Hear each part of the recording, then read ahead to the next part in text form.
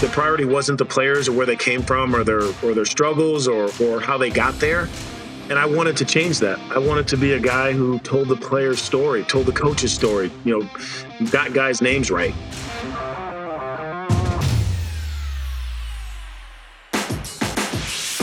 This is For the Love of the Game, hosted by old school college soccer coaches Ralph Perez and Ray Reed. Between these two, you're listening to 81 years of coaching college athletes, nearly 900 career wins, 5 national championships, and approximately 17,546 names in their contact lists. On this podcast, they grab some of those names and talk about what's going on in the soccer world today. This week, Ralph and Ray are talking with Donny Marshall. Yes, the former pro basketball player turned broadcast commentator. While most people know Donny for his incredible basketball career, what a lot of people don't know is that he got his start in sports playing soccer, and he attributes a lot of his skills on the basketball court to his time on the soccer field. Plus, before being the 39th overall pick in the 1995 NBA draft, he played for the University of Connecticut, where Ray coached the men's soccer team for 25 years. Here they are, Ralph, Ray, and Donny. I was probably kindergarten, first grade, and I had a fall. The short story is I had a spill at recess, and it was one of those big dome metal things, fell off the top, cut my hand, still actually have a scar on my hand, and my mom took me to a local medical center, not a huge hospital, and the medic was Dean Mead was his name. Medic Mead, we called him. He was a big guy, 6'7", probably 300 pounds. He said, does your son play soccer? And my mom's like, no, we just, we're trying to piece it together. My mom had just moved us from Detroit. So I kind of started school a little late. She's a single mom. And so, slow start in the Seattle area is where she moved us to when I was very young, my brother and myself and her. And so we get in. She says, no, we're just trying to meet people. And we just, school just started. So he said, you should bring him out for soccer. He's a good sized kid already. A lot of kids his same size, his age, bring him out. So that was kind of how it started. We went out for a couple practices. I was fast as all get up. And all I remember is a lot of toe punts. I didn't know what I was doing. These kids had been playing since they could walk. And I was just, my mom knew I was an athlete. And I kicked that ball so far with my toe, thought I was doing something until about the third practice. And we had some good coaches when I was a kid too, really, really good coaches, not just parents who coach. And I give parents who coach a lot of credit, but real coaches that had played professional before, played in college. And so he's, by the third practice, I'm beating everybody around. We get to practice. It's 2 laps around. I mean, you're 7 years old, 2 laps around this field. Like, wow, I remember this. It was almost like it was a scar, but we ran around. I beat everyone. I sprinted 2 laps around this field. And so we finally, third practice, says, listen, I know a lot of you are kicking it far, but that's not how the game is played. And I was devastated because I'm like, oh, this is easy. I'm fast. I'm kicking it further than everyone with my toe. And that's when I kind of, the game really became something special to me because I felt like there were kids that were coached that were my color. You had Asian kids. And I remember this is Seattle in the 80s, Asian kids, Hispanic, Mexican kids, mixed kids, white kids. So there was a melting pot. And I felt so comfortable in my own skin.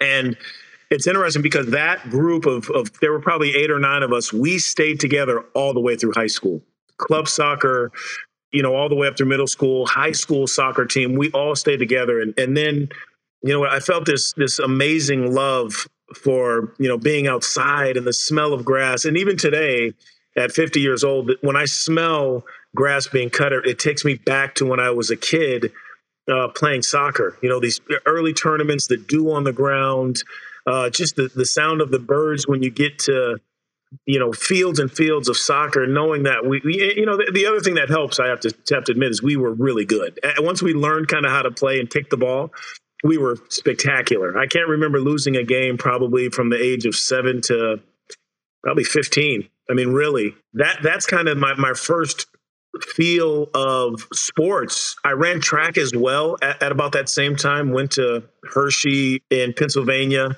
ran in that when I was 9 years old, ran in track meets in Sacramento, Arco, Jesse Owens. So I did a lot of that individual stuff in terms of sports, running, track, but the soccer is really what really taught me how to lead, taught me how to be myself, and just enjoy who I was in my own skin. Remember, I came from, my mother's Scottish and my father was from the Ivory Coast of Africa. So, I say I had the best of both worlds, but at the time you don't realize that. You either have to be one or the other.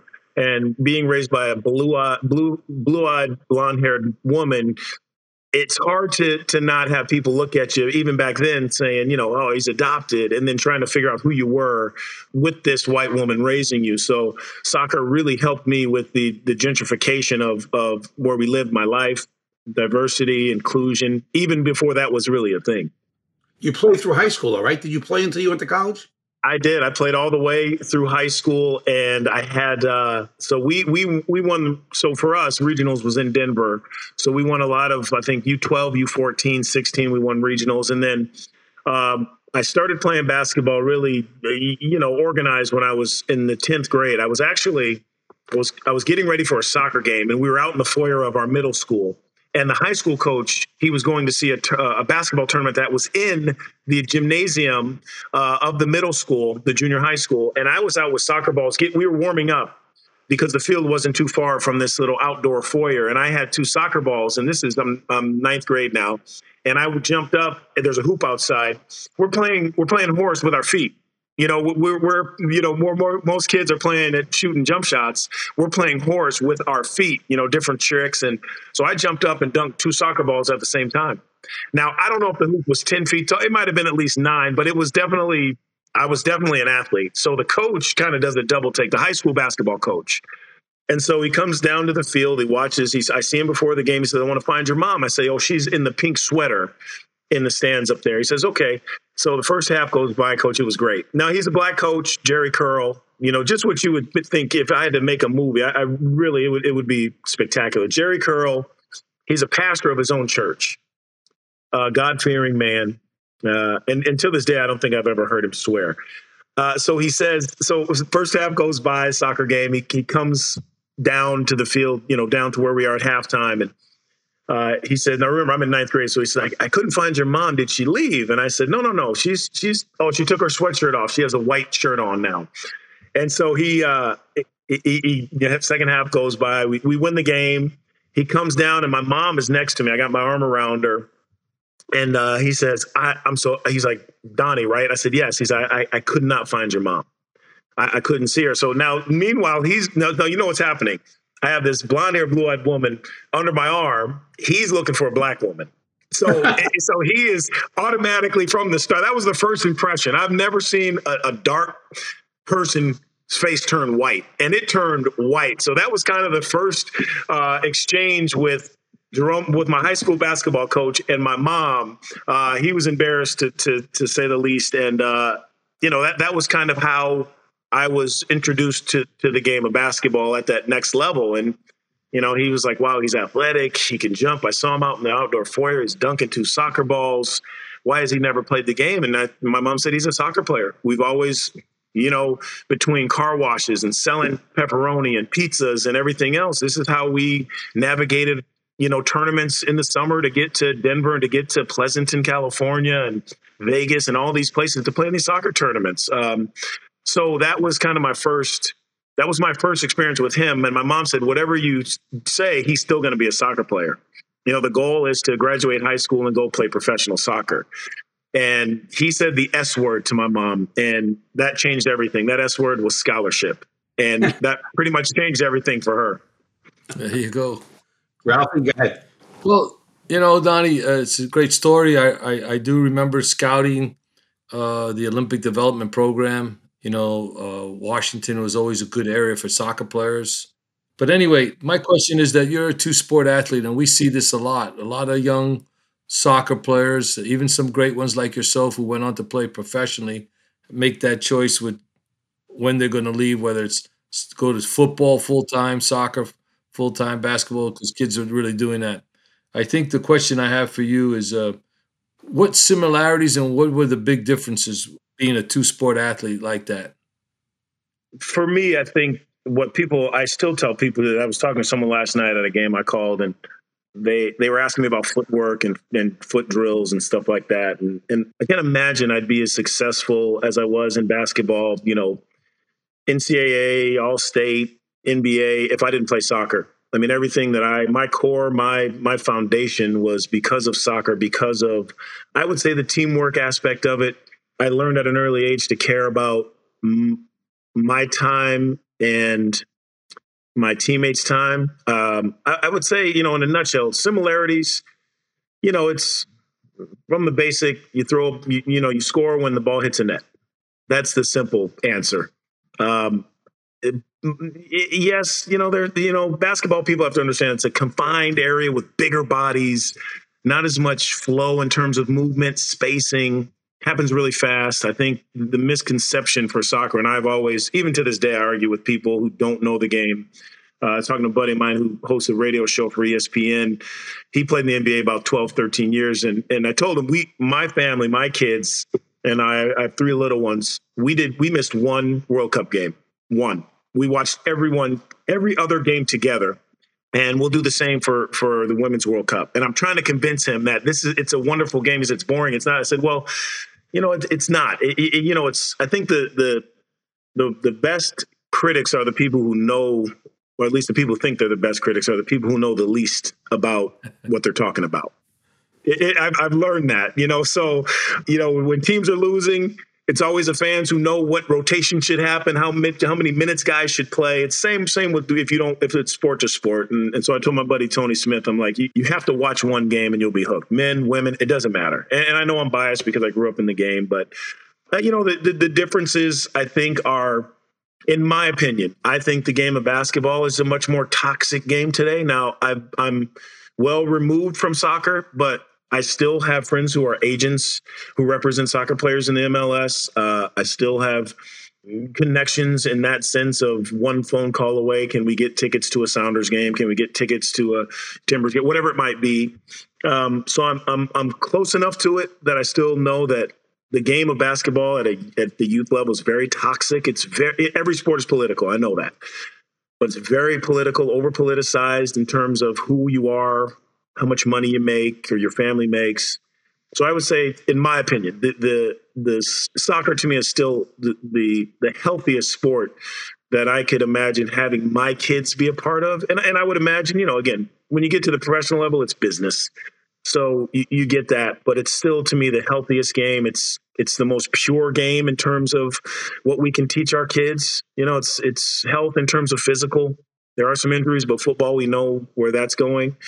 Basketball, I just think that it's played right now for the wrong reason. A lot of families are pushing their kids into that because they think it's a nice payday.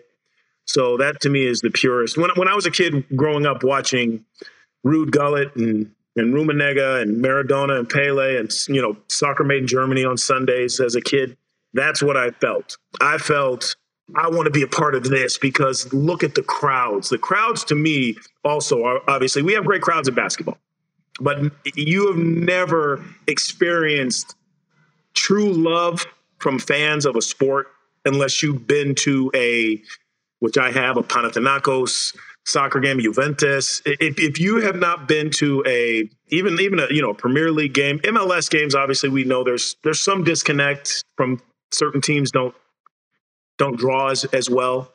But until you've been to a major soccer game, you don't know what loving your sport is about. What fans love for a sport is all about. Oh, that's well put. Donnie, so you play hoops in high school. Mm. You go to UConn now. Tell us about your time at UConn and working for and playing for the legendary Jim Calhoun. It's interesting. The thing about Coach Calhoun is, and I'll make this short. I'll give you the clip notes. Coach Calhoun was the only coach to come on a home visit that got out of a cab and said, "I will leave when you decide the home visit's over." Every other coach, limos, car services, 5, 6 assistants. He was by himself, Jim Calhoun. The other thing that I thought was interesting about Coach is he said, he never talked about NBA, he never talked about making money. He talked about knowing that I was raised by a single mother. He talked about manhood. He talked about values, all the stuff that I think to some regard today is secondary. You know, you want kids who can score. You want kids who are going to bring exposure to your program. You know, that wasn't what Coach was about. He did say we can build something that they've never seen in Connecticut, and we could be, and I could be a part of that. So that to me, when he talked values and manhood, and when you come back here, you're going to be something that no one ever expected. Maybe you didn't even expect yourself to be, and he nailed it. You know, he really hit the nail on the head, and I thought that was, you know, he lost his dad at a young age. I didn't have a father growing up, so we had that connection. And he never abused any of that. He never made us feel or made me feel like I was lucky to be playing for him. He always made sure it was, you know, this is a valuable resource you have that's going to help you the rest of your life. And he couldn't have been more right. He gets criticized a lot. He was tough on us. But I needed that. You know, I needed that strong hand to be like, you can be better than anyone expects you to be. Right. Now, look, I was at 25 years, changed my life personally, professionally, financially. But one of the best things I ever got was getting to know this guy, watching him work with the teams. And you know what? People would be upset when they saw him sometimes on TV. And I would tell people, don't judge a book by his cover. Do not judge a book by his cover. This guy is coming from a position of loving guys. And look, I did it in soccer too. You piss some guys off with tough love, but a lot of guys you help. And I have the utmost respect. And I did not realize this. I'm going to say it now, but I did not realize, but you were named to UConn's All-Century team, which is one of the top 25 players in school history, which is a big, big statement. Two-time All-Big East member. I know that. We'll talk about the pros in a minute. Talk a little bit about your career at UConn, who you played with, how you liked it, what it did for you. Yeah, you know, when I first got there, it's interesting because, again, everything goes back to soccer. It really does for me. And not just because of this podcast, it just is my life. When I got there, I had these big tree trunks for legs, and my upper body was frail. You know, I was thin, athletic, but had these tree trunks. And the first 2 years, I can't remember the kid's name. It's going to kill me. He was our goalie, the team's goalie, and he lived in my dorm. And we would go out and work. I would give him reps. You know, we'd bring balls out, and I just pound them at him. And so Coach Calhoun found out a few times. He said, listen, you're not a soccer player anymore. And just by the way, I signed my letter of intent to go to UConn in October of 90. And I still played because on the West Coast, soccer for us was in the spring. Right. I still played soccer for the high school team, and we were at one point ranked number one on the West Coast. And Coach Calhoun called my mom and said, "Wait a second, he's a basketball player now." And she said, "Coach," which was great. He called, and he said, "Donnie, this is Coach." I knew what he was calling about because I was leading the state in goals scored and assists. USA Today, number one team on the West Coast. And I knew what he was calling for. I handed the phone to my mom, and she says, "When he gets to stores, you can have him then. But right now, you know, he's a soccer player. He wants to live out the rest of this dream that he's been living." So anyway, that's that. But I did work out with the soccer team. So about my sophomore year, he said, "Listen, you're a basketball player. We're paying for you to play basketball and go to school. You're not soccer." So it took me, and then by my sophomore year, my body just transformed. My legs got thinner. Now my shoulders widened. It really was remarkable when I look back at pictures of how my body changed. But yeah, you know, we worked out differently. Me, at the time, there were 8 freshmen. So Donny Marshall was one of them. Kevin Ollie was another one. Brian Fair, great shooter. Nantamba Willingham. Rudy Johnson. We had some great players. Jeff Calhoun. But probably my junior years when we were really good. But my junior years when it really felt like it was our team. Ray Allen came in. Travis Knight was there. So played with some great players. Daron Shepard transferred in. He was from Israel.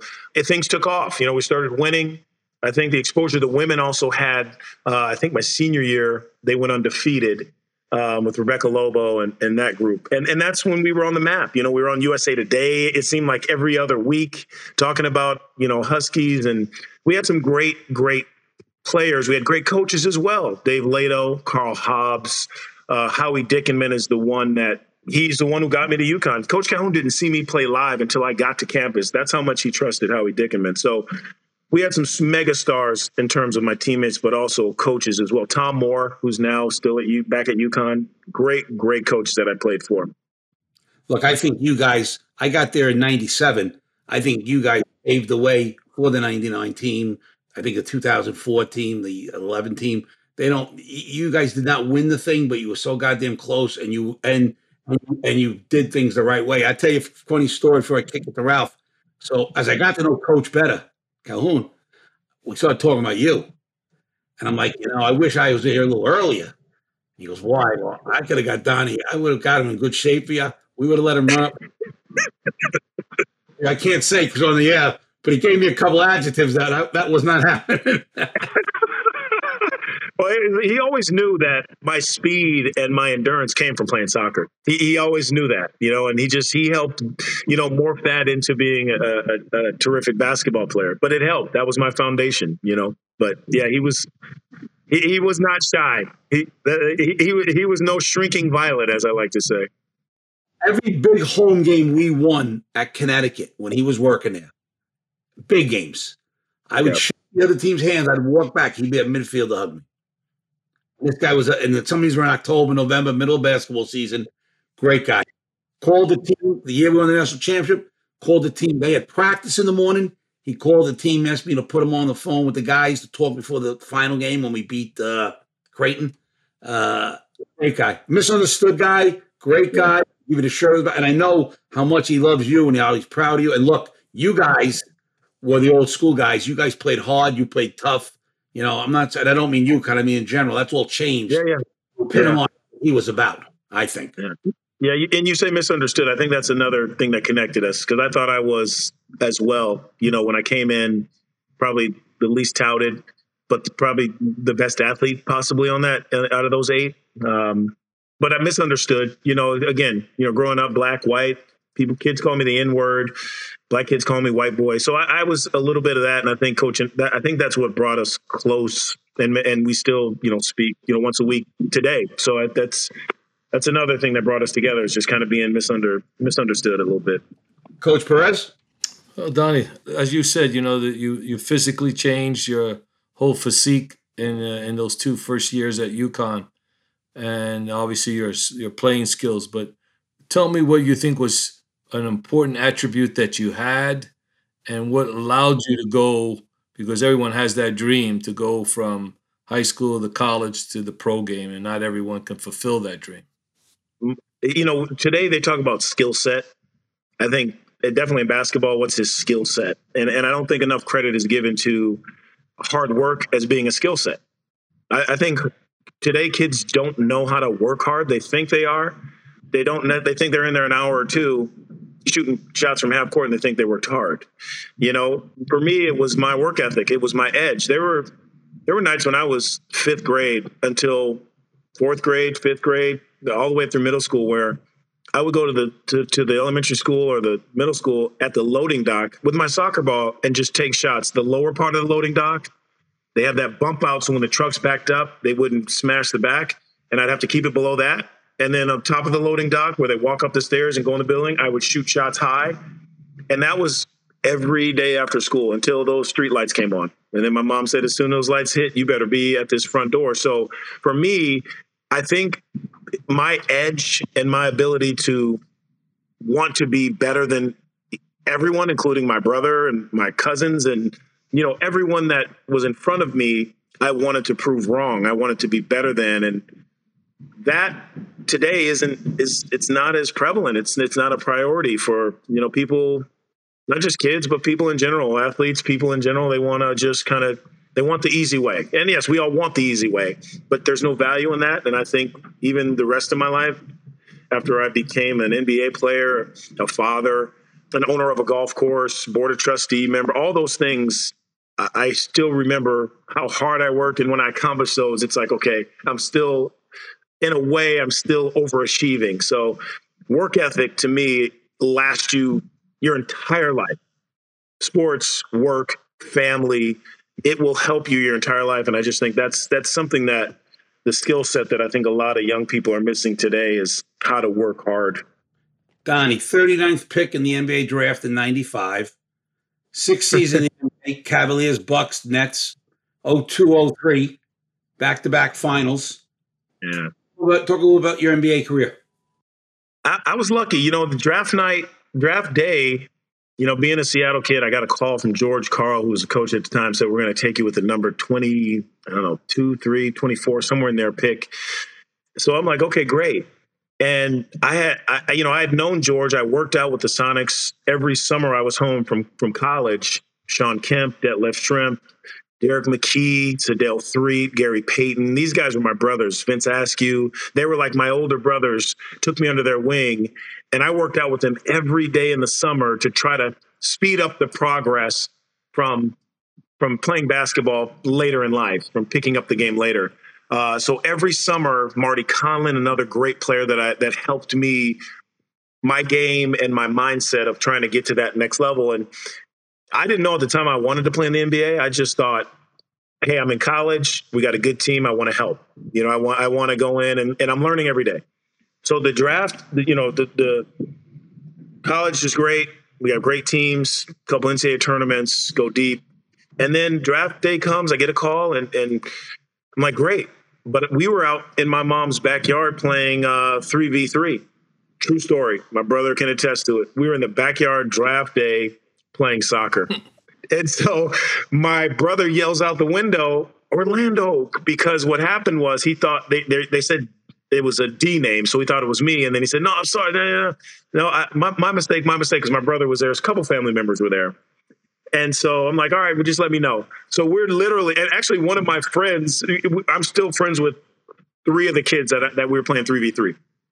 So we're playing 3v3. And then my brother yells out, the Cavaliers drafted you. I'm like, sweet. So we had to finish the game though. So I'm literally, my mindset at the time, guys, was I'm not sure I'm going to get drafted.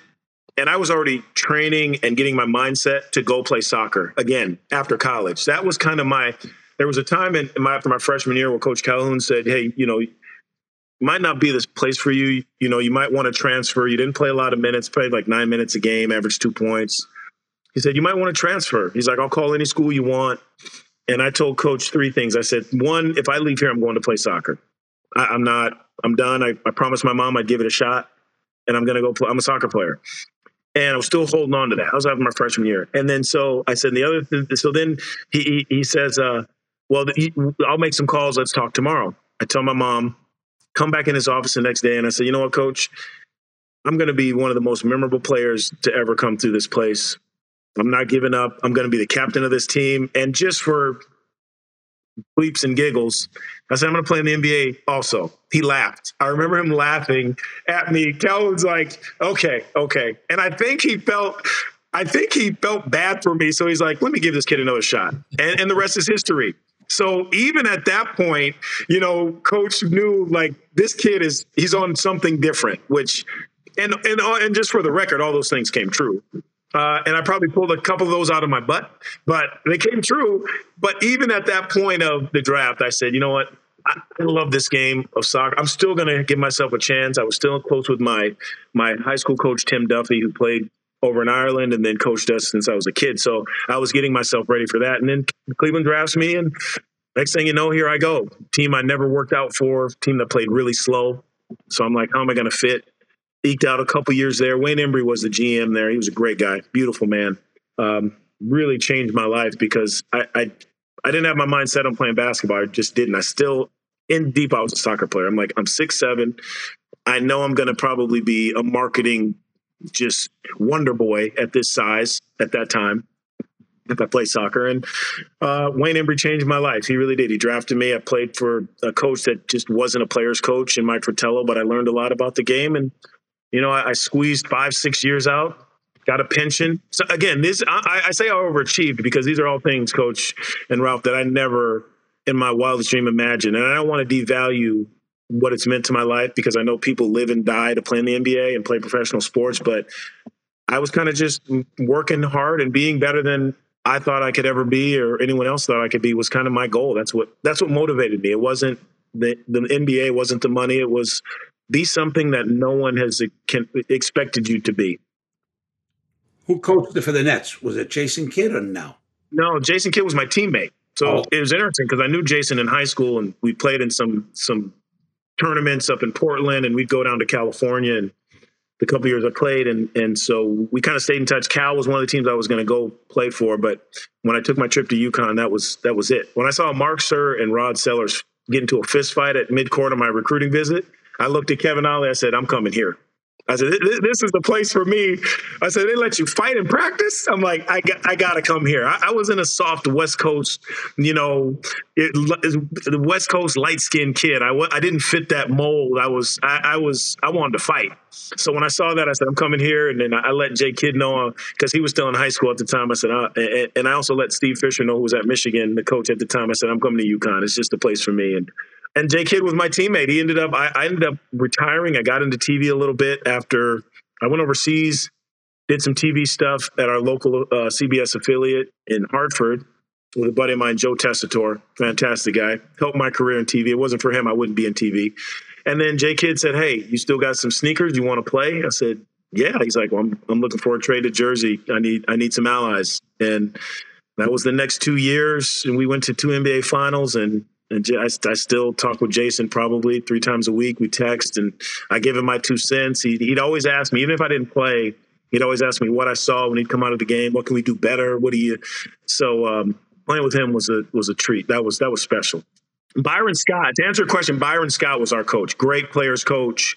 I say Byron Scott was the coach, but we played for Jason Kidd. That's a difference. I mean, Kerry Kittles, Keith Van Horn, Kenyon Martin, Lucius Harris. We had Todd McCullough. We had studs. Dikembe Mutombo was on our team one year. Rodney Rogers. We had studs, and Richard Jefferson was on that team as well. We had studs, but yeah, Byron was our coach. We played for Jason though.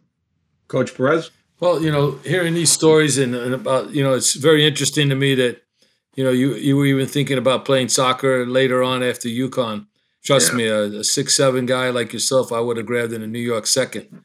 But Coach, you imagine how much money I could have made? Oh man, you would have been over there across the pond quick. Yes, I would have. But here's the thing that's so interesting, and I know UConn men's soccer, UConn men's basketball, and obviously the women's program there in basketball are big programs and successful programs. Since you've left UConn and that whole journey, have you been able to get back? Have you been able to follow the whole process even after Coach Calhoun left? And I know that you're doing broadcasting now as well. How much time does that allow you to, stay affiliated with that great school? Yeah, when Coach left, Kevin Ollie came in. So obviously I was he's my, he's basically my brother. So we played together 4 years. So I was proud of him. He won a league championship, won an NCAA title, and, had some issues afterwards with the school. They tried to clean it up, but the school's had a weird kind of transition, I think, since Coach and even Kevin in terms of the relationship with former players. I've tried to be the glue and the kind of the bridge between, and it's just a different, it's a different world we live in. I get back to answer your question because I call a lot of UConn games for Fox Sports nationally, and I live literally 3 miles from campus, so I'm around. I was on the board of trustees for a while there, so I was up on campus a lot. It's in our day and age of big business in terms of college basketball. There, transients they run the show everywhere, not just at UConn, but everywhere. And connecting the past, the future or the now to the past is sometimes hard and not a priority for a lot of schools. UConn, I think, is trying to do that. They're trying to get there to realize how valuable it is to have your former players back around and be seen. The Dukes do of the world. North Carolina does it. The Michigans, the Blue Bloods, the major contributors to college basketball success over the last 30, 40 years, they do it. And I think UConn they're trying to do that. We're trying to be vocal and say, look, we want to come back. We want to be around. We want to help you recruiting. But, things change. I always tell kids now, I said, no matter how good you are, I told Andre Jackson, great player for UConn, great athlete. I said, there's only been 2 teams that were 15-0 at UConn ever. And they were 14-0 at the time. And he, to me, said, yeah, I know. And your team was one of them.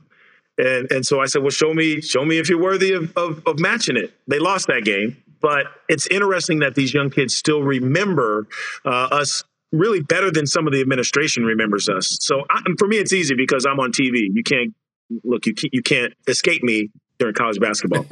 But for my other brothers that have played there, I think that they deserve probably more, phone calls and letters, just the small things. And I try to continue to be that bridge with that. But I love my school. It doesn't matter who's coaching there, who's playing there.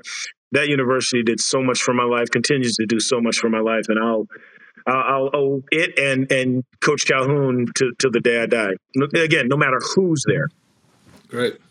Tell us a little bit about the broadcasting, what you like about it. I know you do Fox. I know you do some radio with the final tournament, right? Westwood.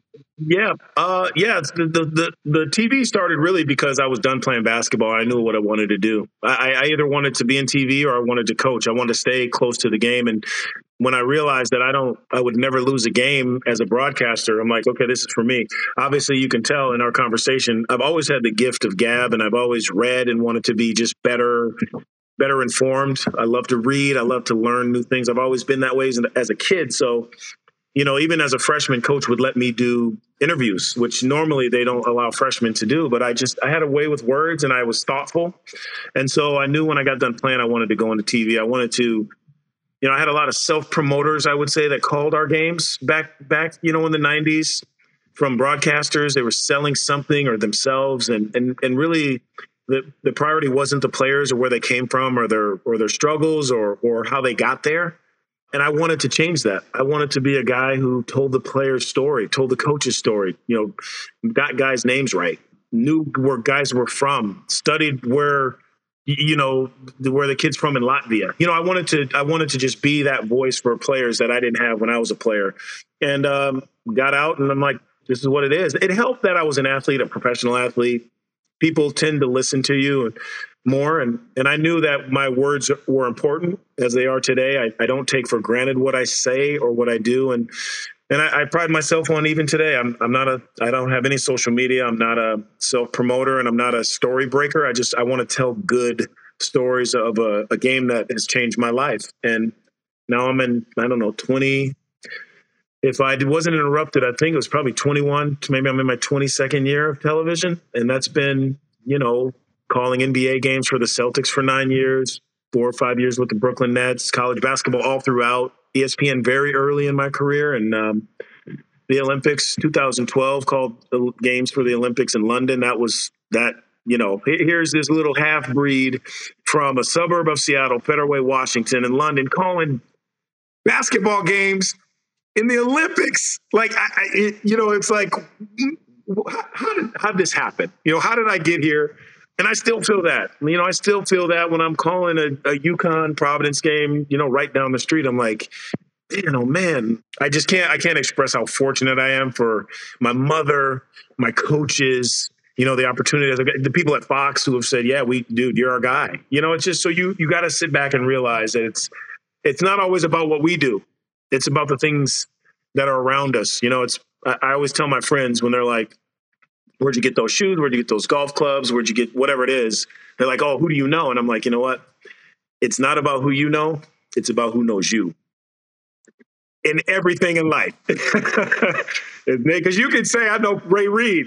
They say, Coach Reid, this guy, something Marshall's outside. If Ray Reid says, I have no idea who that is, you ain't getting in. So that's what I tell people. It's not about who you know, it's who knows you. And that's pretty much been my life. People who know me and know my character and my reputation have put me in a great position to have a wonderful life. They really have. You said two words that I forgot. I think I got it right now. You said Federal Way. Wasn't your running partner, striker, Ricky Greenwood, who went to Seattle Pacific?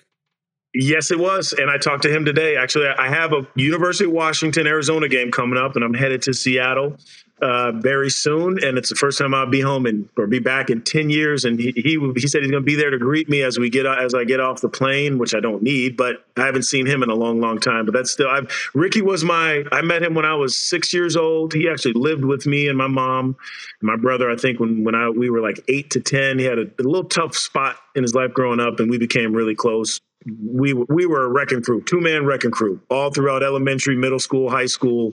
We ran things on the soccer field and the basketball court. So he's an agent now. He represents players.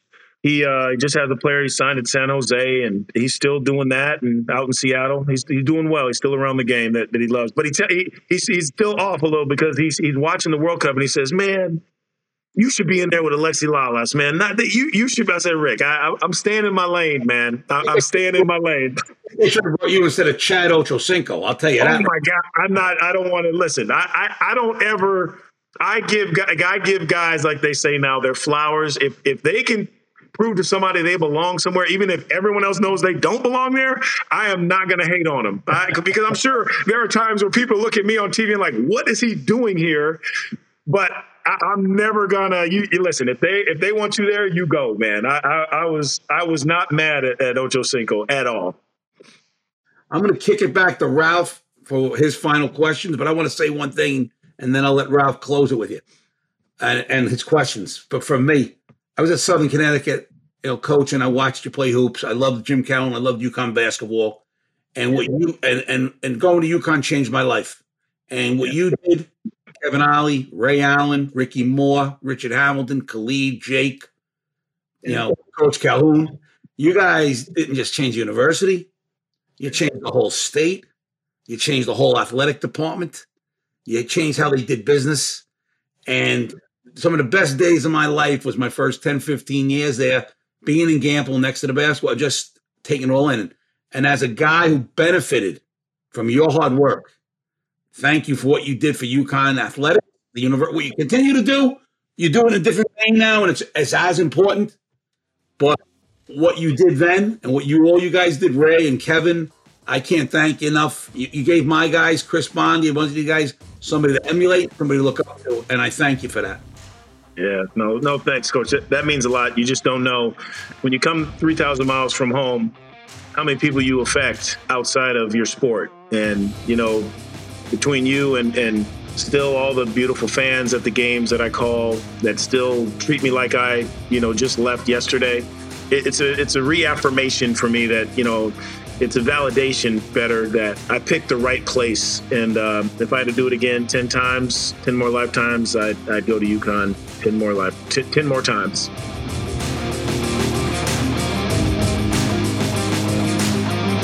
Thanks for listening to For the Love of the Game with Ralph and Ray. Be sure to leave us a review and follow this podcast on your favorite podcast app so you don't miss an episode. Thanks for listening, and I'll talk with you next time.